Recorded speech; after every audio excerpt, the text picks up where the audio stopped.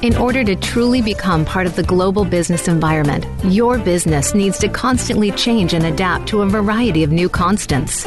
Welcome to Leadership Beyond Borders with Kimberly J. Lewis. We will help you navigate these changes on today's program and help you think beyond the boundaries. The opportunities are limitless if you are prepared. Now, here is your host, Kimberly J. Lewis. Hello and welcome to Leadership Beyond Borders. I'm Kimberly Lewis, your host, and it's really hard to believe that we're already in the second month of 2019. I don't know where January went, but I do know one thing about 2019, and 2019 is going to be the year of digital advancements in digital marketing. And that's what we're going to talk about today. We're going to talk about the 7 steps of effective digital marketing. So listen up. It doesn't matter if you're a digital marketing company, an agency, a customer, or a client, you will have something to learn today from today's guest. But first, before we start, I'd like to welcome our new listeners. And we do have listeners from all over the world. So good morning, good afternoon, or good evening, wherever you might be listening from. And welcome back to our returning listeners. But if you are new, let me tell you what this series is about. Leadership Beyond Borders is about the impact globalization, digital transition, and the connected world is having on our organizations and what this impact is doing to the kind of leadership we need to drive long-term success in today's economy. In this series, we've talked about everything from artificial intelligence to data protection regulations to leadership issues such as gender balance, generational management, and business values that may impact your organization or your individual career. So please download our series. It's on iTunes, Stitcher, Google Play. And in this series, you can listen to great advice, leadership success stories that you can learn from, stories that can motivate you, stimulate new ideas, and possibly even be the key to your future success. Now, I invite you to connect with me. Send me your thoughts and insights to leadershipbeyondborders@gmail.com. Connect with me on my website, leadershipbeyondborders.net, and also with the CINDA, which is a Search and Information Association of Europe's website, which is www.cinda.com. Now, tell me what you want to hear about. I'd love to get a mail from you. So if you're in a leadership position or aspire to be in one, regardless if your business is international or local, make sure you join us each week, and we will make sure that you take away something useful either for your business or yourself. Now, on to today's episode. Traditional marketers and many business owners think that the word digital in digital marketing is simplistically taken to mean our website, our Facebook page, maybe my Instagram account, or a single media. And this thinking limits the scope and opportunity that digital marketing brings.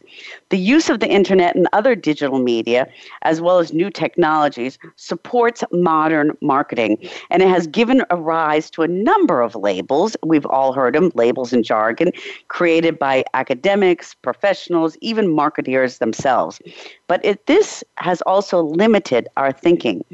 It pushes us to think that digital marketing is only about media, devices, data, and technology.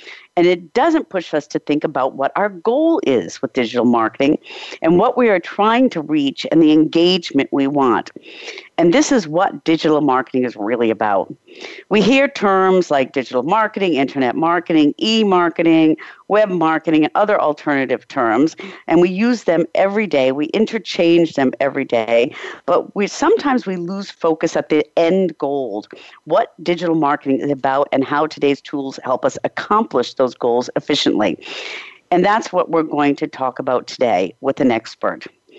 Our expert is Kazim Aslam, and Kazim is the founder and CEO of Solutions 8, a digital marketer certificated partner, also a Google official partner, and the author of The 7 Critical Principles of Effective Digital Marketing.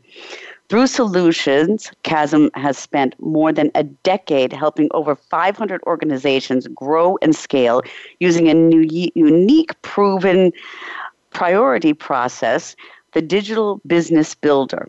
This experience fuels his presentations and has helped him make it made him a foremost authority on business growth and scale in the digital age.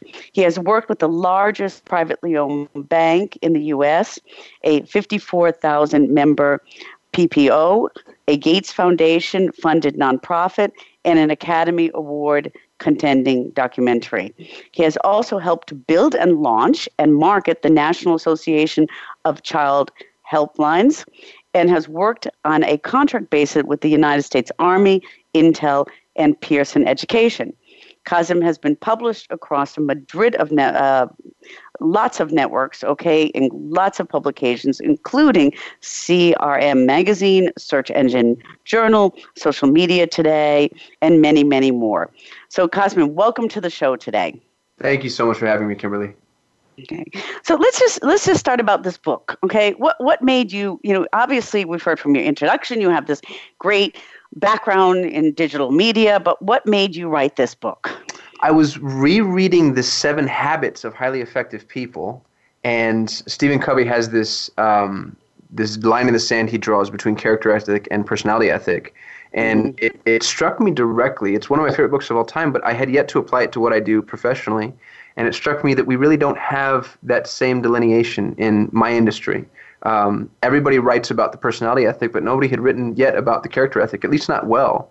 And so you can tell from my title that I borrowed liberally from Covey, but that's where that came from. Is basically I just ripped off my hero. but then you took that and you put it into your expertise. Now, and I think that's brilliant. That's a really great idea. Now, when you talk about, in your book, and I've read your book, and I tell our listeners, please get this book. It's fantastic. You talk about digital marketing. Let's just talk about that for a minute, okay? And you talk about that digital marketing is a discipline in itself, not just a combination of smaller disciplines. What do you mean by that? I think people tend to encapsulate the idea of digital marketing based off of how and where it impacts them. And here's what I mean by that. If you're a restaurant, you probably think Yelp is digital marketing, or for you, that's most of it. The reason this is a flawed model is it limits your ability to see how everything is interconnected and where else you might be able to make an impact and sort of manage your online reputation. And so I think just asking people to take a step back and look at it as sort of an overarching discipline gives you the opportunity to go find yourself a strategist. Because if you're looking to find help specifically with digital marketing, far too often you self-diagnose. And you step in and say, I need somebody to help me with Google Ads. Well, maybe you don't. Maybe you need a CRO expert to help fix your website. Maybe your Google Ads are fine, but when people get to your website, it's bouncing for various reasons. So digital marketers need to be looked at as generalists. And of course, within the confines of that, they can have their own specialties. But, just like the medical profession, you don't want to tell a doctor exactly what it is that's wrong with you. You kind of want to approach a doctor and say, hey, these are the symptoms. Help me figure out what the solution is. And I think digital marketing needs to approach that same paradigm. And do you think because of this encapsulating or thinking in these compartments and a lot of even big companies as well as SMBs do that, okay? And do you think that's because they're thinking that digital marketing is about selling their products and services in a very narrow type way rather than using this to gain a result? Absolutely. I think you nailed it. And honestly, I think big companies are worse than little companies. Digital marketing has kind of leveled the playing field in some ways because it lets smaller, more nimble, more agile voices just have a greater reach. And people that reach for the transaction, if you try to become an ATM, you're not going to be successful online. That's not the way that online marketing works. And I mean, a lot of people think of that because, they're thinking about this and thinking about selling the product, they think about as advertising. And you talk a lot about that digital marketing is not advertising. Okay. Can you talk to us a little bit about that? Yeah, I think digital marketing is relationship building. And I'm really bullish on this point. I get a lot of eye rolls sometimes when I speak on that topic. People sort of, they think that you're paying sort of lip service to the touchy-feely concept just so you can get to whatever it is that you really want to talk about. But that's really what I want to talk about. I think that you're building a relationship with people online, and what's cool about it is you're doing it on their terms. And so if you take every single person that you could potentially do business with, think about how many different personality types there are, different archetypes, different ways that they engage, different times that they're available. Some people like to read, some people like to watch, some people prefer Twitter, some people prefer Facebook, etc.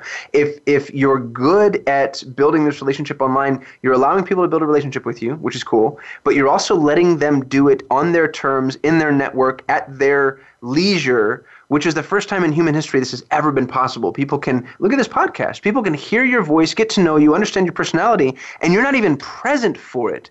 And it becomes, in a lot of ways, and this is why I say it's the first time, even though we've had television and radio for over a century, this is the first time that you can have a two-way exchange in this context, because somebody who listens to your podcast now can loop around and has almost immediate access to you, again, through the channel of their choice. If they want to, tweet at you or email you or approach you through, the myriad of mechanisms that are available to us, you're allowing them to build a relationship through all of the conduits that you choose to support.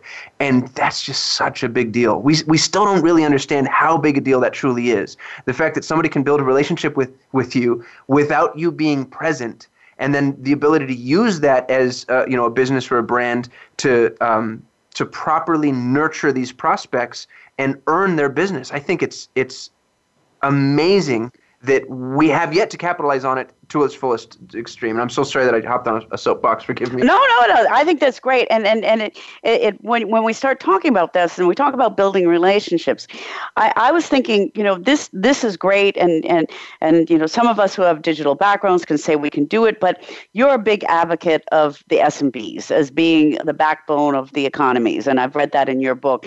So isn't this a little bit complicated, or how do you explain this to SMBs? Because if I'm a bakery, okay, and I just want to sell muffins, all right, so I'm thinking, okay, first I'm making compartments for the kind of media I have, and I'm not necessarily thinking about relationships. How do you convey, that to a SMB, that they need to have a digital strategy? It's not just, selling chocolate muffins. Sure. I think it's a phenomenal question. I do believe that SMBs are the backbone of the global economy, actually. What's interesting about SMBs is they're better positioned to have a finger to the pulse, because if you're a bakery and you're selling muffins, you know what the school district is like in your community. You know what the temperature is like outside. You know where traffic is bad and where it's not, and so on and so on and so forth. So you're going to have a better, more contextually appropriate conversation with your prospects than any national chain could ever begin or hope to have, because you live around them, you're in their community, you're a part of who they are, and the value you can bring to thought leadership, which is really what we're discussing here, I think is greatly amplified by that connection. Now, a big brand is going to look at that and say, hey, it doesn't make any sense for me to go to St. Louis, Missouri and figure out why they like, blue sprinkles instead of red sprinkles. But because you're in St. Louis and go blue or whatever it ends up being, you're able to have a greater connection with that community. Now, what you choose to do as an SMB, I think, is really important. I don't think all SMBs should blog, for instance. I actually don't believe that every tool is applicable to every person. This is where digital marketers go wildly off the rails, because if you talk to a marketer, they're going to tell you you need to do everything.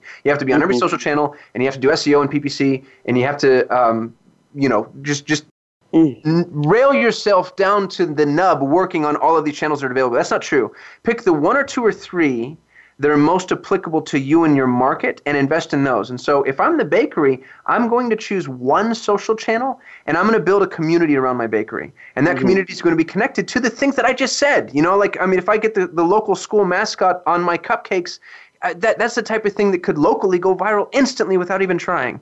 So did that answer your question? I'm not trying to be offensive. Well, no, that really did. Oh, Kimberly, sorry, I just called you. Sorry, that's all right. No, it answered my question, and I think the point here is I like what you said, because for an SMB, this can be completely overwhelming. Okay, and so you do have digital marketers going out and talking to SMBs, and do you work with them on getting which is the most effective piece of the pie to get engagement and to build relationships in their community, and then just make sure that's all tied together. And that's what I'm hearing you say.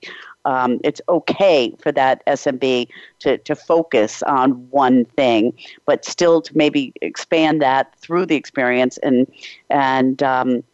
through their success, and make sure it's tied together. I think that's what I hear you saying.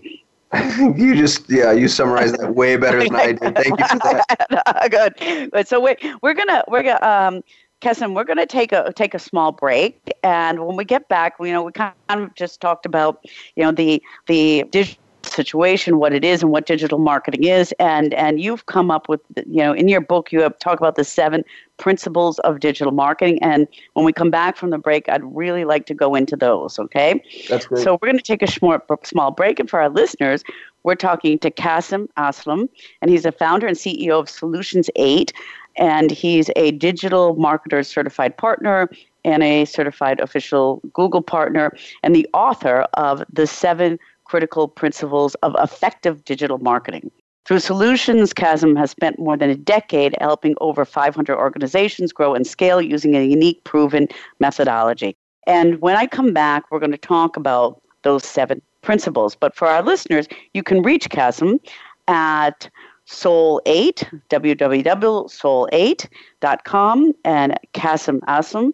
And I'm going to spell that because we do have an international audience. That is KASIM ASLAM, and you have your website under KasimAslam.com, and also on LinkedIn under Kasim Aslam, and on Facebook and on Twitter. And I'm your host, Kimberly Lewis, leadership and business expert. You can contact me with questions at leadershipbeyondborders@gmail.com, or join our LinkedIn group at Leadership Beyond Borders, or my website, leadershipbeyondborders.net.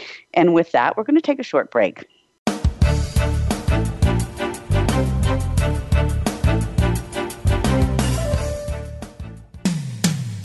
When it comes to business, you'll find the experts here. Voice America Business Network. Bob Pritchard has over 30 years of experience as a straight-talking business consultant and author working with some of the top Fortune 500 companies. Now he's come to the Voice America Business Channel to help you and your business. Tune in to the Bob Pritchard Radio Show for information about starting and successfully running a profitable business. From the movers and shakers to great marketing screw-ups, you can't afford to miss a single edition of the Bob Pritchard Radio Show. Tuesdays at 5 p.m. Pacific, 8 p.m. Eastern on Voice America Business. Today, enterprise technology is both strategic and global. Each week on CTN CIO Talk Network, IT thought leaders from around the world share their experience with listeners as they discuss with Sanjog Aul how they are trimming costs and partnering with business to innovate and help IT become more competitive, better care for customers, and improve the corporate bottom line. If you want to keep up with IT thought leadership, listen to CTN CIO Talk Network with Sanjog Aul at CIOTalkNetwork.com. Have you had a chance to check out Voice America's online magazine and blog? If you love our hosts and shows, check out articles that give an even deeper perspective, plus topics about health and fitness, movie reviews, philosophy, business tips and tactics, spirituality, positive thought, current events, and even more about your favorite hosts. It's just a click away at blog.voiceamerica.com. That's blog.voiceamerica.com. The Voice America Press Blog. All access, all the time. When it comes to business, you'll find the experts here. Voice America Business Network.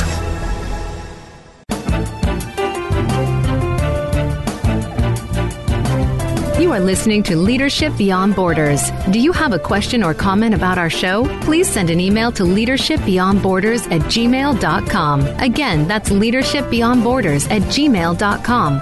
Now back to this week's program. Welcome back to Leadership Beyond Border, and today we are speaking with Kasim Aslam, and he's the founder and CEO of Solutions 8. And he's also the author of the 7 critical principles of effective marketing. Now, Kasim, we talked a little bit about, we kind of got a general picture on digital marketing and where digital marketing is today and what actually digital marketing is. Now, I want to go into your book because what I think, I found really interesting is you have 7 steps for effective digital marketing, but you've divided these into 2 parts, okay? So do you want to first, just talk about the 2 parts you've divided it into? Sure. It's the process principles and the paradigm principles. And the process principles are 4 principles that illustrate how we do something. And the paradigm principles, which I think are foundational and maybe more important, are the principles that help us understand why we do those things. Mm-hmm. Okay, so let's talk about that. Let's start with the paradigm principles, okay, and talk about the first step in a paradigm principle, okay, on why we do things. So, what would be, we're in digital marketing, and you have a process. So, what is the first step? So, the very first paradigm principle is to empathize. Principle number one is to empathize, and I think it's a throwaway word, sadly. And I wish that we could kind of bring it back because people tend to use it where it's not appropriate and then leave it out where it is. We need to know the people that we are marketing to well enough that we could play them in a movie. We want to go Daniel Day-Lewis with this, or Meryl Streep. You want to know what they eat, when they go to sleep, whether or not they exercise, what their dreams are for their children, where they would go on vacation, et cetera, et cetera, et cetera. You want to know them so well that you fall in love with them. And if you don't, you're going to have a really hard time marketing to them. Empathy, I think, is the most powerful word in the English language. And the beauty of empathy is it places you in a position to really understand what it is that they're going to respond to, what will resonate with them. But what's nice is it's no longer manipulation if it comes from a place of empathy. It's now empathy. You're now aligned with their interests, their values, their principles, and it gives you the opportunity to sort of walk hand in hand with them towards a common goal. And I think without empathy, all else is lost from a marketing perspective. Now you're just trying to get people to do what you want them to do instead of trying to help them to do what you know to be the best thing for them. Mm-hmm. So how difficult is that to accomplish? Okay, so I'm thinking you have a digital marketing agency, right? And I'm sure you have people working for you, going out, meeting with clients and getting new accounts and things. What do you do to try to bring this over to the people that work for you in your agency to make sure they understand that this empathy is so important? It's such a great question. The very first thing, as I look for people that I believe have empathic natures, and this is going to get really maybe a little odd, but I love people that have worked in food service. Because I've noticed that people that have been, servers or worked on, let's call them menial jobs, tend to empathize, I think, better than people that haven't. Not to disparage anybody, but it's just been my anecdotal observation. So let's assume that we have people that are capable of empathy first. What I like to do from a tactical perspective is we always build a customer avatar. And an avatar is not a demographic. A target demographic says, I want to go after naturopathic physicians. That's a demographic. The problem with that is, what we found, and I'm using this as an example because this is actually a target that we go after as marketers, there's two very distinct, in our experience, there's two very distinct types of naturopathic physicians. You have the older physician who's on his way out, wants to retire or sell his practice or bring in somebody to kind of manage it for him. He doesn't understand digital marketing. He's kind of afraid of it, but he has a ton of money. We call him Dr. Mike. And then there's Dr. Sally. Dr. Sally is a newly graduated naturopathic physician. She wants to change the world. She has no money, but she really gets the value of digital marketing, and she's willing to be flexible and nimble. Now think about how different those two avatars are, and then realize that they're both in the same target demographic. That's why target demographic is it sends people off chasing rabbits down rabbit holes that don't exist because you haven't gotten granular enough yet. You want to understand, and there could be 15 different types of avatars within the realm of naturopathic physicians. Those are just the two that we found. So you want to understand your avatar or avatars, and you want to understand, again, you want to understand them well enough to be able to really align with their values. And that comes back to what you just say with empathy. So that's coming back to understanding that person in their business. And you talk about that because you talk about that too many people still think about demographics, as you just said, and still think about B2B and B2C. And in your book, you say these concepts are irrelevant now. Okay? And can you talk to us a little bit about that? Yeah, I actually stole that particular soundbite from Ryan Dice over at Digital Marketer. He says there is no B2B or B2C. There's only human to human, or person to person, or whatever. And I believe that too. I think people don't buy from companies. I think people buy from people more often than not. And even when you think you're buying from a company, you're generally buying from a company that has equipped you with the ability to engage with people that you know that you're going to align with. I think Apple's done a really good job of that. They've built a culture where you might not be buying from a person, but you're buying from a specific group of people. And so I think that again, it just goes right back to relationship building. Yeah. It's creating content and putting out a persona that allows people to understand who you really are. And build some reciprocity in the world of empathy, because you're empathizing with them. Allow them the opportunity to also empathize with you, and that's how the relationship gets built. Mm-hmm. And this is adding, and this is so important. It's adding a different dimension to what we knew, what was called the old sales tunnel. Okay. I mean, in the old sales tunnel, you were always taught, at least get to know your customer a little bit. Okay, not with this whole dimensional, but now you're adding a completely new dimension to this. Absolutely. What's interesting about that is I think that businesses don't do a good job of niching down strong enough. Mm-hmm. If you can't focus on a specific avatar, then my impression tends to be that you're not closed off enough from a vertical perspective. Mm-hmm. You can't walk out and say, I service everybody with a small business. That's not going to work anymore. You need to be far more specific. And until you can get to a point to where you can build a specific avatar, you know that you haven't achieved the proper level of specificity. Okay, so let's move on. So that's the empathy is the first kind of paradigm, and then you talk about giving value in the first approach as the second one. Can you talk to us about why that's so important and what that's about? Absolutely. This is my favorite one to talk about because it's I think the most axiomatic, but it's the one that we miss most often. Relationships are built on the exchange of value. And we don't like to acknowledge that because it makes our relationships feel transactional.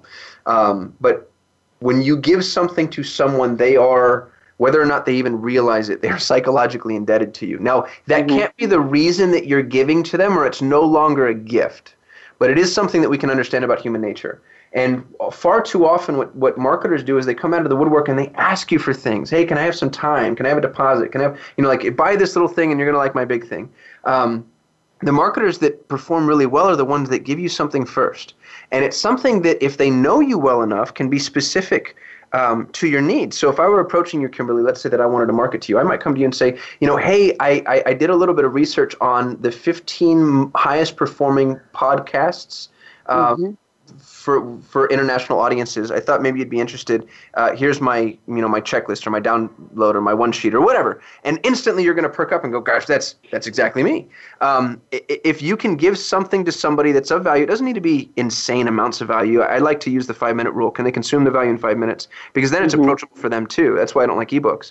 But give something to them that's of value, and you're changing the construct of the normal transactional relationship. I can't stand those messages I get on LinkedIn saying, if you can just give me 15 minutes. That's my time. That's the most important thing I have. I have 2 children. I'd rather spend it with them than on the phone with some cold LinkedIn proxy. But every now and then I get a real smart person. I had somebody recently, they made an explainer video for my company for free. And they reached out and he'd seen me on somewhere, I don't know where, and said, hey, I'd love to create knowing that I might have a slightly larger reach than the average person. He goes, I'd love to create a video for you. It wouldn't cost you a dime.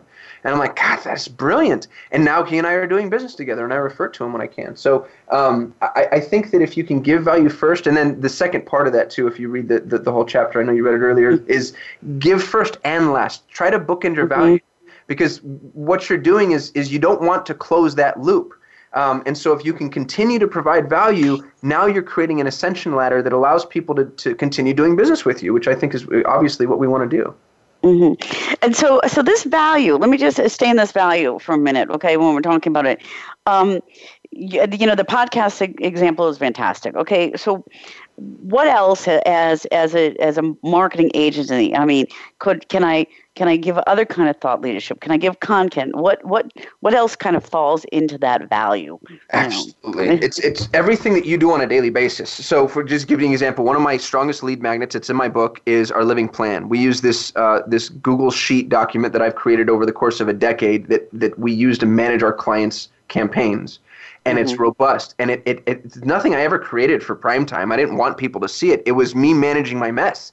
And I would make a mistake, and then I'd go back and I'd add something to the living plan that made sure that I'd never make that mistake again. And there's checks and balances and tracking, and we do like a SWOT analysis, and there's just a bunch of different tabs. Well, I figured out that people, when I showed it to them, were blown away. And that was one of our biggest sales tools when we onboard new clients. Hey, this is what we use for you, and no other agency on the planet had it for a really long time. And so that became a lead magnet for customers. Like, hey, this is exactly how I manage marketing campaigns. Download it for free. Take it and run with it. And you can peruse through it within 5 minutes. And in 5 minutes, you'll realize, gosh, I don't want to do all this. And then you'll come hire me, is the hope. But you have something right now, I promise you, Mr. and Mrs. Listener, that you use on a daily basis that you don't even realize is of value because you're so heavily ingrained in your industry. But if you were to open the Komodo up a little bit and hand it to your customer, I think they'd be obsessive over it. I mean, these are important gems that you've learned. And just because it's not big doesn't mean it's not valuable. Mm-hmm, mm-hmm. Yeah, that's the truth. That's funny because I'm going to come back to this living plan in a moment, okay? But in this whole process, there was one thing you talk about in giving value when you talk about this lockstep approach. Can you give me a little bit more insight on that? Yes. So we used to do quite a bit for cosmetic dentists specifically, and I wouldn't take general dentists, and I wouldn't take them because they're impossible to market for because Groupon has basically destroyed their industry. There's too many dentists. But I had this dental group. I think they had 30 some odd dentists in their practice, and they asked us to come in and consult on how we could help improve because we crushed their cosmetic campaign. But they asked us to come in and say, hey, okay, for general dentistry, what do we do? And what I found was they have, and I think most dentists are in this position, there's a bunch of people that just cycle in for $30 you can come in and you can get free x-rays, whitening, cleaning, exam, et cetera, et cetera, et cetera. You get the whole kit and caboodle for $30, and then you don't come back to that dentist because you're not building a relationship with that dentist. Instead, you just, the next time you need your teeth cleaned in 6 months, you go to the subsequent dentist. You go to the next guy running, the guy or gal running the heavy promotion, and they're everywhere. And people have them up on their windows now, which is really sad. So here's what we did. Is we got them in. It's easy to get them in. That's not the hard part. But there's something called a periodontal chart in dentistry. And you've seen them do it. They poke you in the gums and then they read out, 5, 4, 3, etc. And what's cool about this is we're playing on narrative. Narrative is the oldest tradition in human history, and people love to finish stories. And if you can start a story, there's a psychological need for them to finish that story. So what we had the dentists do is we showed people the periodontal chart, which already blew patients away because they'd never, ever, ever seen it. Dentists never thought to share it with them. And then they said, and this is bookending value. So the value up front, I think, has already been given because here's a $30 $200 procedure, let's say, for $30. And then show them the periodontal chart and then say, you know what, I want to see you back here in 3 months. I want you to floss. I want you to use this special mouthwash. And come back in 3 months, I'm not going to charge you. And we created a periodontal chart that showed every 3 months their progress. And you want your 5s to become 4s and your 4s to become 3s, and it generally takes about 3 months for that to happen. Well, it blew people's mind, A. B, it brought everybody back. They had a near 100% retention rate. And then what was really cool is people wanted to continue to fill in the periodontal chart. So they didn't leave that dentist because they wanted to continue that story. And that's the way to bookend value and build a relationship with somebody. Yeah, so that's the lockstep approach. So it's giving that first, and then building that story, building the relationship, building the narrative, because people do love narratives. Okay, and that's a brilliant strategy, I have to say. Really cool. Okay, and then you've got value up front, you've got value later. Fantastic. So let me just, we're going to take a short break in a few minutes, but I just want to kind of close this paradigm. And so the last part of this is, we've got the empathy, we're giving value first, and we're learning from this process the whole time. How important is that? It's vitally important. Principle number 3 used to be called grow, and my editor made me change it because they just said that it needed to be a little more descriptive. So principle 3 is learn, apply, and innovate. But basically all I'm saying is you can't get stuck. You need to constantly be pushing the envelope, learning new things. Don't get romantic about what you're doing. If it's working now, it's not necessarily going to work tomorrow. As a matter of fact, the opposite is usually true in the realm of digital marketing. Way too many businesses get complacent. So you just need to be willing to kind of try new things and be nimble. Mm-hmm. Okay, great. So we're going to take that's really important and a good advice for our listeners. And we're going to, Kessin, we're going to take a short break now. And when we come back, we've talked about the paradigm. I'd like to go into the process a little bit and hear some of your thoughts on what the process and the 7 steps are. And for our listeners, we're talking to Kasim Aslam. and he is the CEO and founder of Solutions 8, and he's also the author of The 7 Critical Principles of Effective Marketing, and that's what we're talking about today. And through Solutions 8, Kasman has spent more than a decade helping over 500 organizations grow and scale using his method, which you can read about in his book. And if you want to reach Kasman, you can reach him at Soul8, and that's www.soul8 at KasmAslam.com, and Kasm Aslam on LinkedIn, Kasm Aslam on Facebook with a dot in between, and on Twitter also. And for our international audience, I will spell that. That is Kasim and then ASLAM. And I'm Kimberly Lewis, your host. You can contact me with questions and comments at Leadership Beyond Borders or through the Search and Information Industry Association of Europe at Kimberly at CINDA. Join our LinkedIn group, Leadership Beyond Borders, or go to my website, leadershipbeyondborders.net. And with that, we're going to take a short break, and we'll be right back.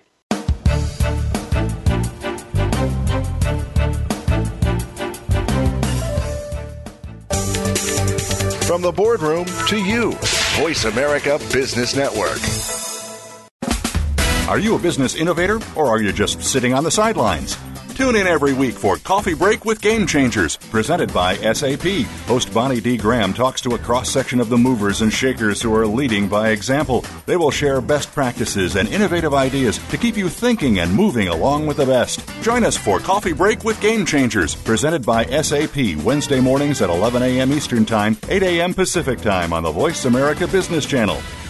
If you are interested in the business of rental equipment, be sure to check out Rental Equip Talk Radio with host Donald Charbonnet. We talk to some of the top names in the rental industry, as well as cover topics that include safety, training, fleet management, legal issues, and more.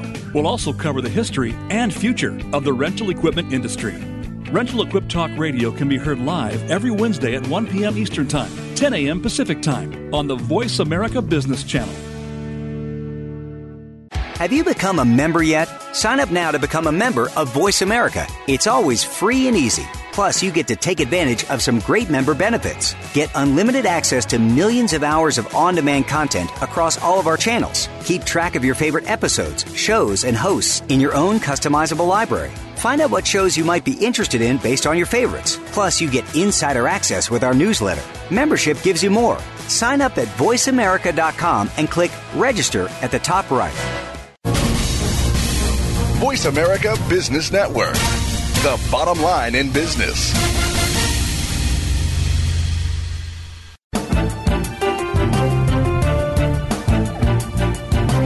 You are listening to Leadership Beyond Borders. Do you have a question or comment about our show? Please send an email to leadershipbeyondborders@gmail.com. Again, that's leadershipbeyondborders@gmail.com.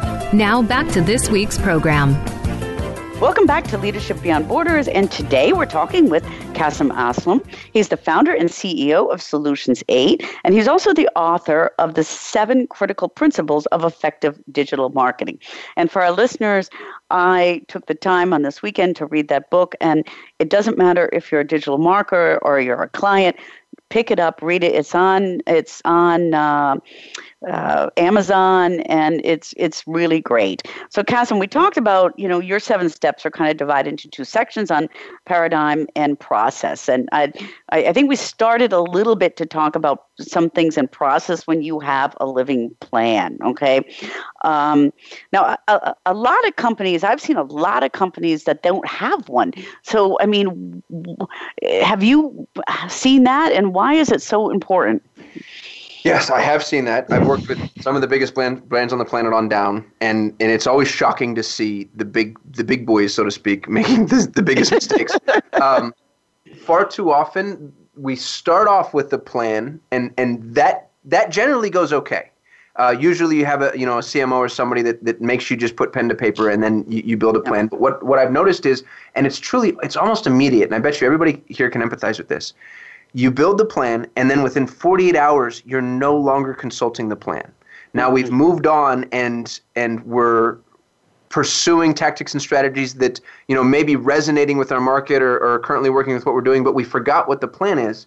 which is it's okay for the plan to change, but it's not okay for us to abandon the plan. That's why we came up with the term living plan. That's our term because you want something that you reference on an ongoing basis. And so if something needs to change, it goes in the living plan. If something we didn't think about, it goes in the living plan. If something failed, it goes in the living plan. And what's cool about that is it gives you, going back to narrative, it gives you a story. It gives you a narrative of what's working, what's not working, why you made a change, which I think is also really important too, is revisiting the why behind certain departures. Far too often we make a decision in the moment to change something and then forget why we made that change later. So the living plan it doesn't need to be robust. It doesn't need to be confusing, but you just kind of want this ongoing track record of what's been going on. So you're actually just kind of, I would think of it as planned adjustment. And it's interesting you say that because I've seen a lot of companies and big companies, and they'll have this plan and then they'll just toss it out, okay? And then you lose a lot of time, okay? And actually when you rewrite it, you're coming up with some of the same things again anyways, okay? So, you talk about how important it is not to just discard or completely overwrite plans. So how do you find the right kind of adjustment there? When you're, is it by watching, analyzing, how do you decide which part is going to kind of overlive and which part is going to be adjusted a little bit? That's a great question. I think what we need to do is get really good at understanding exactly what's failing. And I'll give you a really specific example. Let's say that you and I are running a Google Ads campaign. And the Google Ads campaign in the first 2 weeks doesn't perform. The knee-jerk reaction typically is for the client or even the marketer to go back and begin working on the thing that he or she had a preconceived notion wasn't adequate. And far too often that's actually the website. So the Google Ads campaign doesn't perform when we go to the website, we start tweaking the landing page. But if you dig into what's not performing, you might see that, hey, we're not getting enough impressions, meaning we're not bidding high enough. Or we're getting fine impressions, but our click-through rate is abysmal, which means our ad copy isn't good. And so understanding what needs to change has so much to do with understanding with what's actually failing. And way too often we throw the baby out with the bathwater. And this is something that we can categorize in our living plan. Like, click-through rate was poor, changed this ad copy, running this existing split test. And now you get to ignore, and pardon me for saying that, but I really mean it, you get to ignore everything past that point in the funnel. Until you can actually get people on your page, you don't want to start optimizing your page. And it's what kind of acts as a guiding light. So the first thing I think that you need to do is identify where failure actually exists and get really good at that, and then focus on that as being your catalyst for change. Really, really great advice. Now, the other thing I've seen, because I've seen exactly what you're talking about, kind of throwing that baby out with the bathwater. And but let me ask you this question, okay? As a digital marketing agency, and I've been in both seats, being CEO of an agency, but also being a client. And how important is it to share this plan with your clients? It depends on the client. My knee-jerk reaction is to say share it 100% of the time. Yeah. I think it really depends on how much protecting of the client you need to do. If you're protecting them from themselves, then you might not want to share the plan with them because I've seen this, and this took me some time to mature into, but I've seen scenarios where even if you have a 5-step plan, your client only needs to know about steps 1 and 2. Yeah. Because they're going to look at step 3 and say, oh, that'll never work. And if they think that about step 3, that just nullified step 2. And so I think it depends a lot on the temperament of the client and what their buy-in is like. If they're part of the work, if they're actually, one of their feet on the street and you're working hand in hand with them, then I think you both need to be working from the living plan. It's not just sharing it with them. It's getting their buy-in and letting them know, hey, anything that you do, anything your team does, it needs to go in here. You're documenting the way we're documenting, you're managing the way we're managing, and we're holding hands through this process. And for us at Solutions 8, if you're not willing to follow our processes, it's a deal breaker. And not in a bad way, but we just say, hey, we're not the right fit for you. Yeah. Oh, I mean, I can see that very well. And, it's also sometimes, your expertise is digital marketing, but the client may not be. And so then it's also sometimes very difficult to explain why things are being done for certain reasons. So I can see that it really does depend on the client. So I want to go into because the next process about tools, and just a quick word about using appropriate tools, because everybody seems to get fixated on tools. They do. It's the bane of my existence. I go in with clients and they say, oh, God, we have to use HubSpot. And then I'll say, okay, and I love HubSpot, by the way. I'm not bashing them at all. But I'll say, great, why? And there's but there's rarely a really effective answer. They had an amazing salesperson give an amazing demo, but if you begin to connect the dots of what they want to accomplish and what HubSpot does, you're not connecting those dots, at least not right away. More often than not, I'd actually tell clients, don't buy anything. Don't buy software yet. Let's prove first and automate second. Let's make sure this thing actually works before we go build a great, big, massive infrastructure. I think that people get really romantic with their applications, and they tend to rely on them far too much. And so you want to use the right tools, and that's action item number 1, and that means not getting distracted by shiny objects. And here's how to do that.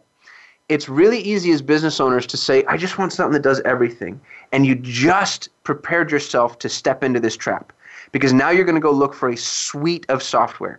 Instead, say, what is the one thing that I absolutely need to have done right now? And let's use a specific example because I like applying specificity. Let's say we're running a campaign. It's a list building campaign. We want to get email addresses. So you want people to be able to download your lead magnet, whatever it is. Well, now all you need is a form that when they fill out the form, you get the contact information and they get the download. So you can either go completely off the rails and spend a couple grand on HubSpot, or we can go get MailChimp for free. And we can accomplish that process with MailChimp. Now, I'm not saying we stay with MailChimp forever. I'm just saying we use MailChimp to make sure that your download even works, and so on and so forth. So I think using appropriate tools effectively, that's a big, big trap. And a lot of agencies try to sell people on tools because agencies are resellers. Right. So that gets really incestuous too. And I'm not quite sure how to navigate that. I don't know where the line should be drawn there. Yeah, I know. I mean, it's a complicated situation, and I've seen it a lot of times because people do get caught up on the tools. But then I just want to go through the last 2 steps in this process, and a step that I think is important is people. So I'm just going to ask you, how do you pick your people? Okay, because human capital is so critical, especially if you want to send them out. And as you said in the paradigm, you want them to be empathetic. Okay, how do you pick your people? Yeah, so the first thing is I hire internationally. The last person I just hired lives in Malta. Actually, she lives in Gozo, which is a little island next to Malta. But I think that you need to broaden your horizons a little bit with the state and nature of this market. That's number 1. Talent acquisition is the hardest part of my job because you can make so much money freelancing at digital marketing. Why would you come work for me? Even if I can afford to pay you more, you're going to have more flexibility. You're building your own brand, et cetera. So I have a process that is down. And stop me if I get way too granular. The first thing I do, though, is I set up an insane amount of barriers. When my job description goes out, I ask people to the very first thing they do is respond to me, and in the subject line they have to put, I actually read the description. And you'd be shocked at how many don't even do that. Oh, yeah, I know. It just blows me away. But it's like, all right, you're not the right person for me. And then I say, I want your resume on 1 page in PDF. And I don't care if it's PDF. I don't have an affinity for PDF, but I just want to see that they can follow those instructions. I ask them 4 questions. I say, if you're an animal other than a human, what animal would you be? What did Khalil Gibran mean when he said work is love made visible? And then I'll typically ask 2 questions specifically related to the role. And I'm asking those questions because I want to see a certain semblance of personality and playfulness. And I get, again, depending on the role, I get some really interesting pushback there. And then from there, if I have 500 people, let's say, that might be applicable, I can narrow it down to 20 because that's the only people that follow the instructions. Then I ask them to schedule an interview with me, and they have to tell me what technology we're using and then explain to me how to use that technology because I want to know that they can actually explain that to the client. And then I cancel our first interview, and I do it 10 minutes beforehand because I want to see how nimble they're going to be and whether or not they blow up and if they'll continue to follow back. And so Kimberly, I've gone – I can't begin to tell you the depths that I've gone developing this process. But when you get to the end, you get somebody who's rock solid. And I'm not looking for someone who knows how to do the work. I'm looking for somebody who knows how to figure it out.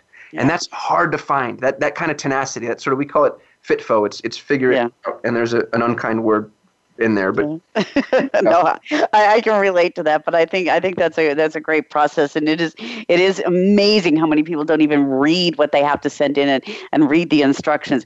And then just your last is just talking about scale and synergies, and that kind of is for me a little bit of keen sense of the obvious. And you can read that in a book. But what I'm really interested, because we're getting towards the end, Kazim, is if you had we've talked a really lot, great information. Okay, if you had one particular tip for digital marketers, okay, or digital marketing agencies, one particular message to them, what would that be? Choose a very focused niche or industry and go after it. I've built 3 7-figure agencies in the last 2 years doing just that. We choose a very specific niche. We offer them a very specific service. And you think to yourself, I'm missing out on an opportunity. You're not. This is the way to grow. This is the way to scale. Okay, great. And we have clients listening too, Kazim. So I'm the bakery, or I'm maybe a marketing director for a big company. For a client, if you had one message to customers or clients about digital marketing, what would that be? You have to manage the process, which means you have to know just a little bit. There's no set it and forget it. You can't just outsource this. So you got to inspect what you expect, which means you have to learn enough marketing to know that somebody's not doing it right. Great tip. Well, Kazim, thank you so much. This has been a great discussion. And for our listeners, we have been talking to Kazim Aslam, and he is the CEO of Solutions 8. And he is also the author of The 7 Critical Principles of Effective Digital Marketing, which is available on Amazon. And I urge you, whether you're a marketer or a customer, to go on Amazon and get that book. It's a great read. And through Solutions 8, Kazim has spent more than a decade helping over 500 organizations grow and scale using a unique, proven process. And that's what he's been talking with us about today. Now, if you'd like to reach Kazim, you can reach him on Soul 8, www.soul8, and at Kazim Aslam. And I'll spell that for our international audience. That is KASIM ASLAM, and it's Kazim Aslam on website, LinkedIn, Facebook, and Twitter. So thank you so much for being with us today, Kazim. Thanks for having me, Kimberly. Okay. And for our listeners, Leadership Beyond Borders is a program sponsored by Global Business Therapy and CINDA, the Search and Information Industry Association of Europe. If you're interested in digital marketing and you're an agency or a reseller, join CINDA under www.cinda.com. CINDA also holds conferences, and our next conference will be held March 6th and 7th in Dubai at the Google Middle East headquarters. And our big conference is April 10 till 12 in London. In London, you can hear about digital experts from around the world, and you can see all these conferences under www.cinda.com events.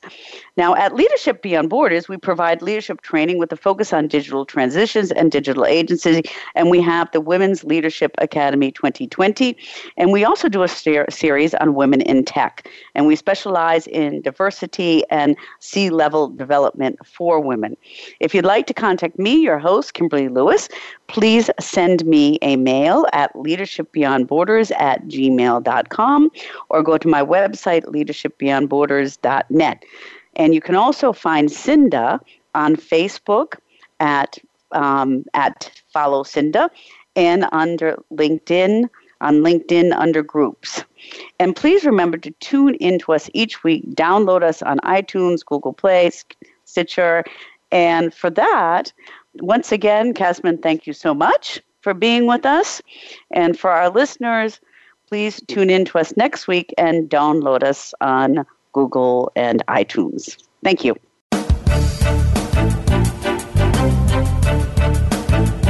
Thank you for joining us on Leadership Beyond Borders. Please tune in again next Tuesday at 3 p.m. U.S. Pacific Time for another edition featuring your host, Kimberly J. Lewis, on the Voice America Business Channel. Have a great week.